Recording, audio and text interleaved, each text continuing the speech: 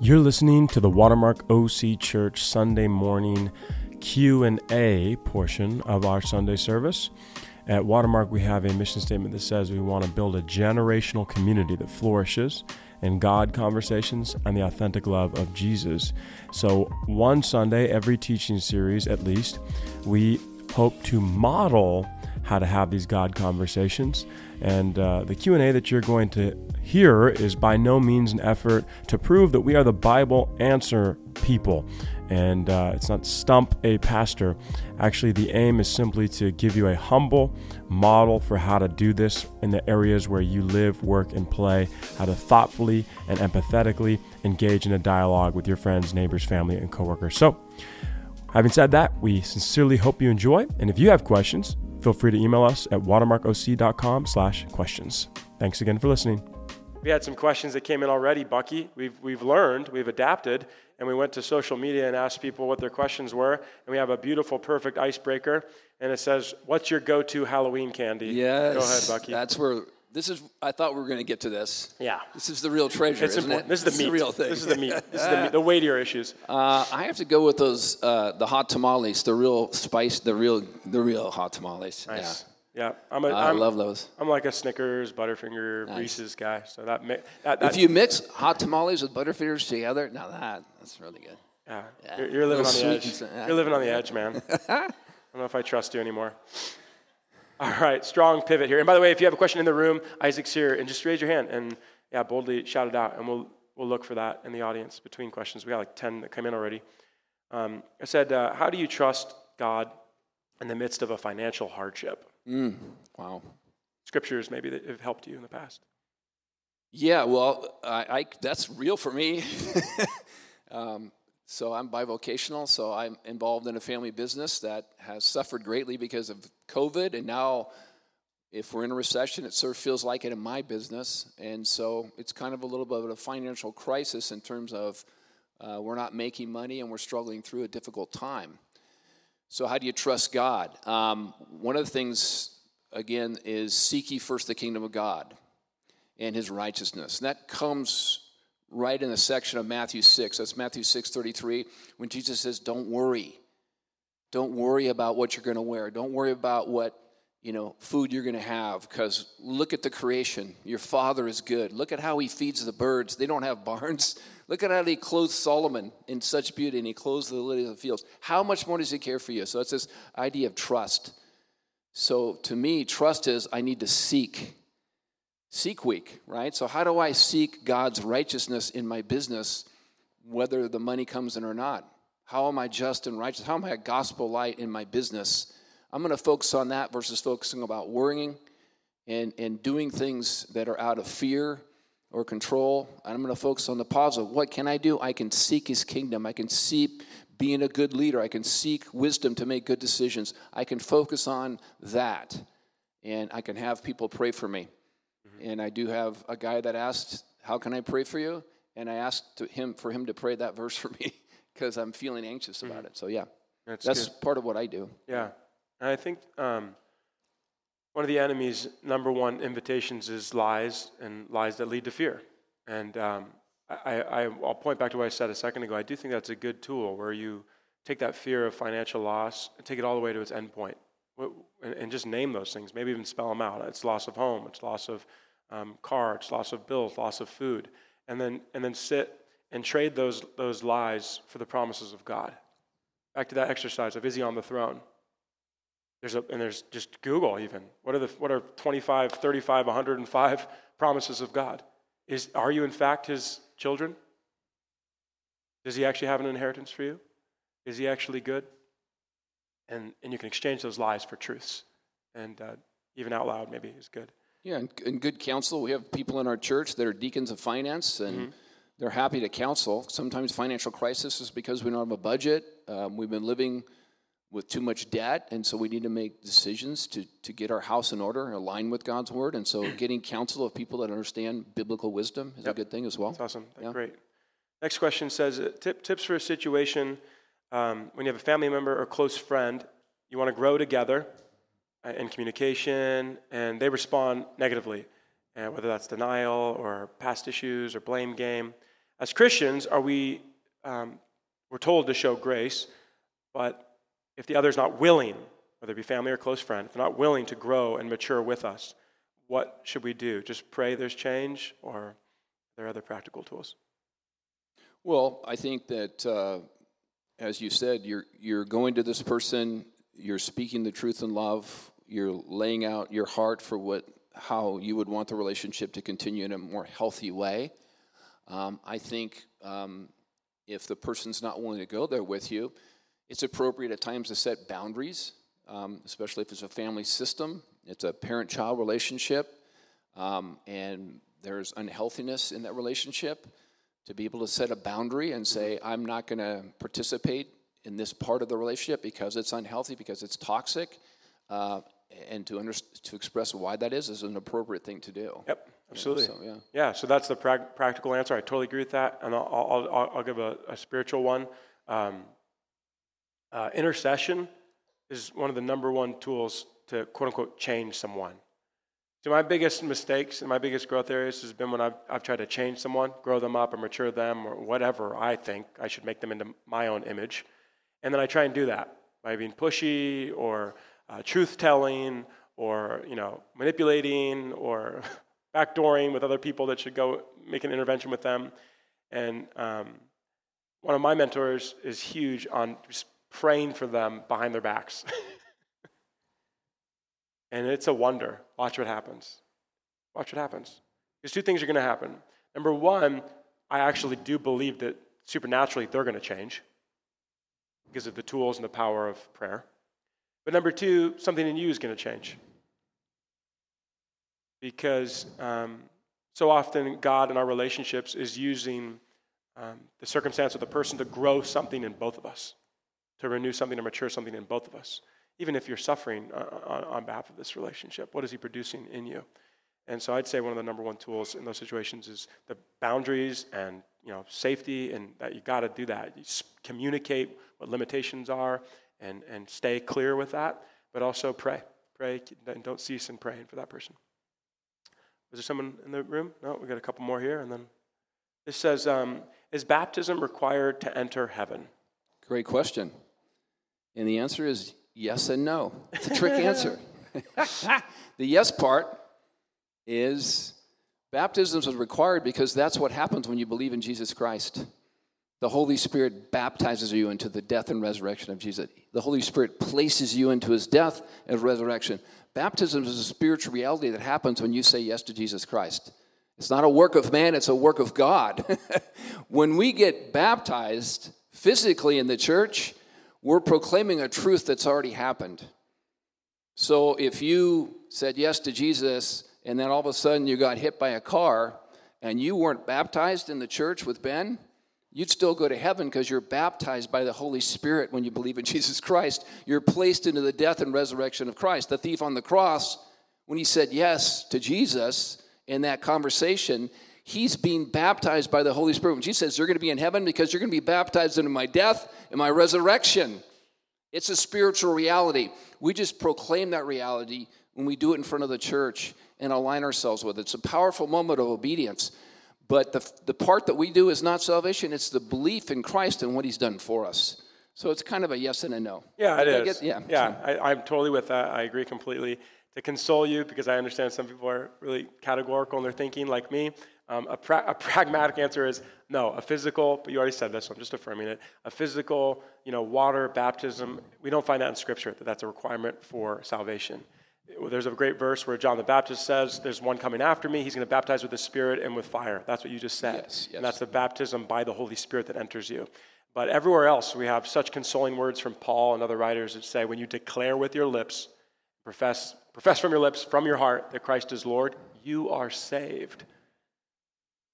We have such a, I don't know how many different words we can use for that, but the one that he really uses is declared righteous, right standing. That's for every single person who professes from their lips. So let that be an absolute eternal security answer for you. This is a fun one. How does one switch over from Catholicism to Protestantism? Catholic to Protestant. Nice. How does one switch over? I would say one switches over when they decide to align their life and doctrine with a church that would be under the banner of Reformed theology. And so they would choose to say, I'm going to begin to attend a church. I'm going to receive the doctrines that come out of the Reformation, and I'm going to choose to walk in those. And basically, in a certain way, I'm going to trust Jesus personally as my Lord and Savior. And I'm not going to trust the church as the arbitrator of my salvation. I'm going to trust Jesus as the arbitrator of my salvation. And so it's not the priest, it's not the Catholic Church that holds my salvation. It's Jesus Christ that holds my salvation. And I have a personal relationship with him through the gospel of Jesus Christ. I would say that's a line in my understanding. Yeah, and so even the two of us have nuances to our answers. That's the fun of conversations, that we can agree to disagree or agree mostly and just have a nuance to it. But and this is not formal church position. We're having a conversation, right? But for me personally, if you're asking me personally, I believe that Catholics and Protestants can be Christians. I count them both as the worldwide tribe of Christians, and that it would come down to the heart posture. I just have such a weighty respect for when Scripture says it's the posture, the character and content posture of a heart that saves a person, that's what I would be looking at. Not that I could all the way, only God can peer in and look at the heart of repentant, authentic Catholic believers and repentant, authentic, Protestant believers. My thing that I like to dwell on is that, and recently I've been thinking about this because I have some dear Catholic friends, that what a unifying wonder that we all might have the Holy Spirit. There could be authentic Catholics who know Jesus and have a personal relationship with Jesus, and they have the Holy Spirit, and it's the same Holy Spirit that you and I have as evangelicals. What a stunning unifying force for the global church. And then after that, I'm in agreement with the practical things Bucky said. A lot of it is about church membership and church tradition. So evangelicals tend to overemphasize the Word of God over tradition, and then Catholics tend to flip-flop that. We emphasize tradition over the Word of God. They maintain both. One author says it's like a tricycle, 3 wheels of a tricycle, okay? In those 3 wheels, you have tradition, the Word of God, and experience. Tradition, Word of God, and experience. Which one gets to be the big wheel? So in the evangelical tradition, typically our big wheel is the Word of God. Some evangelicals over-worship and idolatry with the Word of God, using it to crush people. And that's our slippery slope. The band can come up, you guys can come up. And then Catholics, and their big wheel is probably tradition.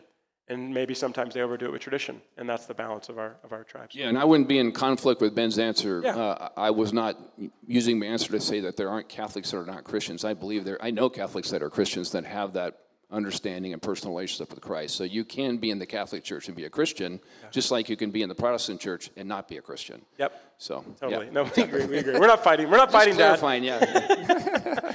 Yeah. There's a last question here we won't get to, but we did do a video for it. It asks about the world escalating towards, militaries and wars, and there's innocent life on the table on both sides, and how do we respond? And we did a little video on the church's YouTube. It's long and it's really analytical, but if you're interested in that question, you can go to the church's YouTube and find out more. Question out front, and you can use the website that will be up there if you want to send a question anonymously. For now, go ahead, please, Jenna. Okay, I was wondering if we could speak a little more into suffering. What does it mean to actually suffer well? Because I think as Christians, it's like, it feels overwhelming, like I want to run away and avoid. Like, is there a way to avoid suffering for Christ? How do you do it well? Great question, Jenna. Thank you. That's a great question. I think, as somebody said, when you do what Jesus did, you get what Jesus got. And it seems it's inevitable when you love Jesus, there are people, it's going to become evident to people around you, whether that's in your family, it's going to be evident to people in the workplace, it's going to be evident to maybe your culture. And as a result, there's going to be pushback. That might be emotional, physical, could be spiritual, just from the warfare of what it means to live for Christ. And so suffering is a part of this gig, and I don't think we can really avoid it. It's going to come some way or another. How do you suffer well? I think suffering well involves getting a lot or having community in your life. I think suffering alone is really hard without community. So having people that are like-minded, that will support you and encourage you in your suffering, has been a huge part of when I've had to suffer. And I'm not talking about specifically just for preaching Christ, but just when trials and struggles have come into my life, having people that are like-minded praying for me, that's been huge. So community is a huge part of suffering well. Yeah, I agree. The words that are jumping to mind is lament, healthy lament. So again, don't mistake this teaching series as some macho thing where we don't cry, where we aren't entirely broken. Go on and be broken and weep. Yeah, I think what Bucky's doing is linking them, and I think both are fruitful. I'd at least just continue that if that's your question. I'd link it and say whether you had because he talked about last weekend 6 some odd surgeries. He's had personal bodily suffering in his mind, body, and soul, and those are effective for producing fruit. Those are the Scripture says those are productive for like this immovable metal, these metals that can't be broken. And so I think both are worthwhile and worthy. Some could be maybe needless for someone that doesn't have healthy boundaries or allows themselves to be abused or engaged in some patterned thing that that. But even that, by the way, like could produce fruit. That's the crazy thing if you maintain that position. So I think lament is good, community is good. Just to the question of how, because I think that's a really good question, Jenna. Someone might be thinking, well, how do we do that well? Lament and community are 2 big ones. Yeah, and I think also the perspective of if we're suffering in this world because it's disease or sickness or normal stuff, not particularly because we've shared the gospel and somebody persecuted us, that suffering is an opportunity of the gospel, right? So when people watch you suffer with hope, even though the world's crashing in upon you, you've lost your job, you have cancer, and you suffer with hope, and you suffer and you realize that suffering, there's something redeemable there, and you realize you're not alone, but God is with you in that suffering, people see that. Nurses see that. Doctors see that. It's a witness for the gospel. Right. And so that's a part of suffering in a sense. When you choose to make it that way, that's suffering with Christ with you. That's gospel suffering. Yeah. Thanks, Shanna. Great question. This question says, how do you teach or model everyday suffering to raising children? So there's, as with all these questions, there's a great physical, emotional, and spiritual component. When mom and dad are having a conflict, and we learn that from these old timers, that it's okay to fight fair in front of your kids. It's kind of an interesting idea, isn't it? It assumes you can fight fair, by the way, because they're going to catch that, watching you deliberate and watching you have your conflict out in front of them. But that's emotional grit. That's relational grit. That's conversational grit to be able to say, okay, we're not going to hide this or dress this up or put it over here. We're gonna have this out, and we're gonna come to resolution or not, and still have peaceable fighting fairness. So there's an emotional one. I'll just give it a physical one and then pass it to you, Bucky. A lot with kids in the physical space is like we don't give them everything they want. I mean, what better way to try and stem the consumeristic tide of where we're all kind of living today if it weren't for just saying, hey, we're going to place limits. And by the way, that's not just some secular idea to not give them everything they want. God gives us limits. That's called loving discipline, when you put limits over your children. God does the same thing for us. We can't do everything. We can't be God. And so that works across the board. But there's intentional things. This is a trip to Mexico this last Sunday. We would have gone, but we had a child care issue. Take them out of the bubble and let them just see. Let them see, taste, touch, and feel people that have it differently. Homelessness in Costa Mesa, we do that every month. Right. And choices and consequences. There's this whole idea that was part of my upbringing and parenting. Is like there's these helicopter parents that come in and rescue their kids every time. We had friends that did their kids' homework for them so they didn't get bad grades, fill out their applications to college so they got the right college. It's like we're rescuing them from any real-world stuff. So choices and consequences.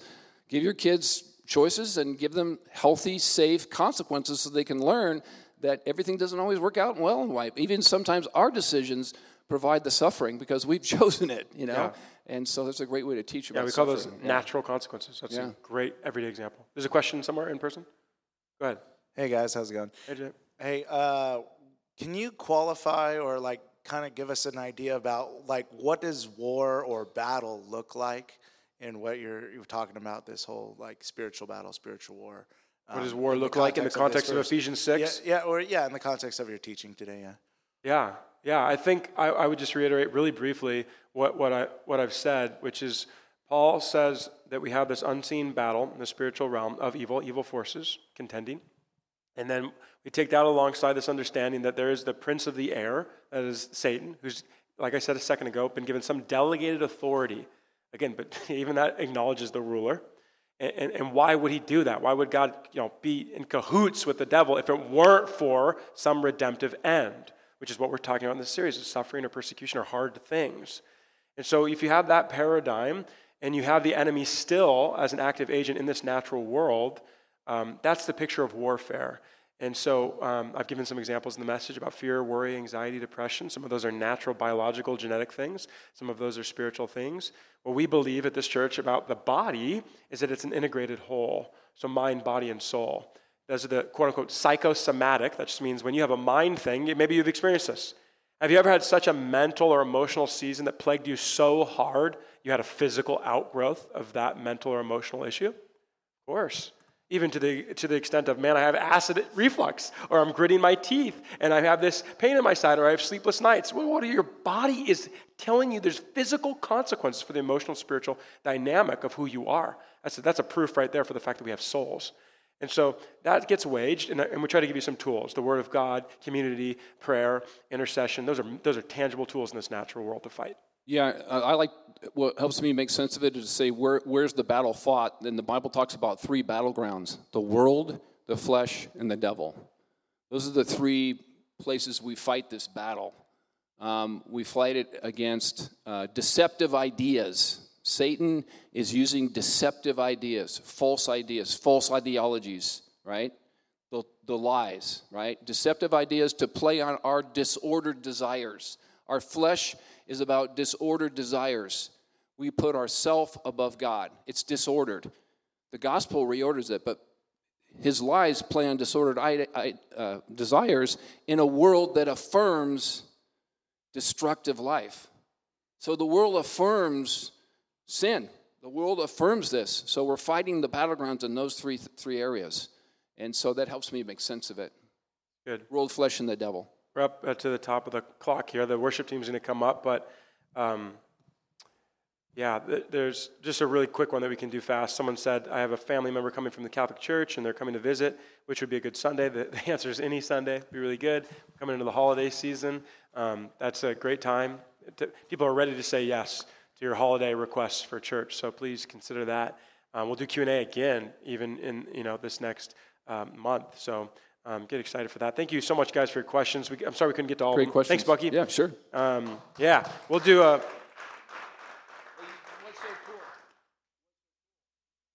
Hello. What's so cool is I was over there in our Spanish-speaking sanctuary preaching to those folks over there. They are on fire. You guys got to meet those guys and get to know that church community over there. That's our church community. We're one church, 2 voices, but a great community of people that spills out on the patio. It's so fun what God's doing in our church. Thanks, Bucky. Awesome. Thank you. We'll do a podcast to address a couple more of those questions you might have had. It's not too late. Send them in, please. Use that link and send them in, and we'll do a follow-up conversation just to encourage you and equip you. For now, let's stand and receive communion. Jesus, thank you so much, God, for the grace of your word. It's powerful and effective, even now, even in this world. It never fails, Lord God. Thank you so much for the sacraments of your body and your blood, that we can receive this grace. God, I just pray that it would renew and encourage us until you come again. We love you, Lord. We renew our vows with you now. In Jesus' name, amen. When you're ready, you can go to the tables in the back or the front and break bread. We hope you enjoyed today's episode covering the questions and answers from this particular topic. If you have further questions, remember watermarkoc.com/questions, or you can get in touch with a pastor. Go to watermarkoc.com, click on the link for Coffee with a Pastor. We would love to begin a conversation with you.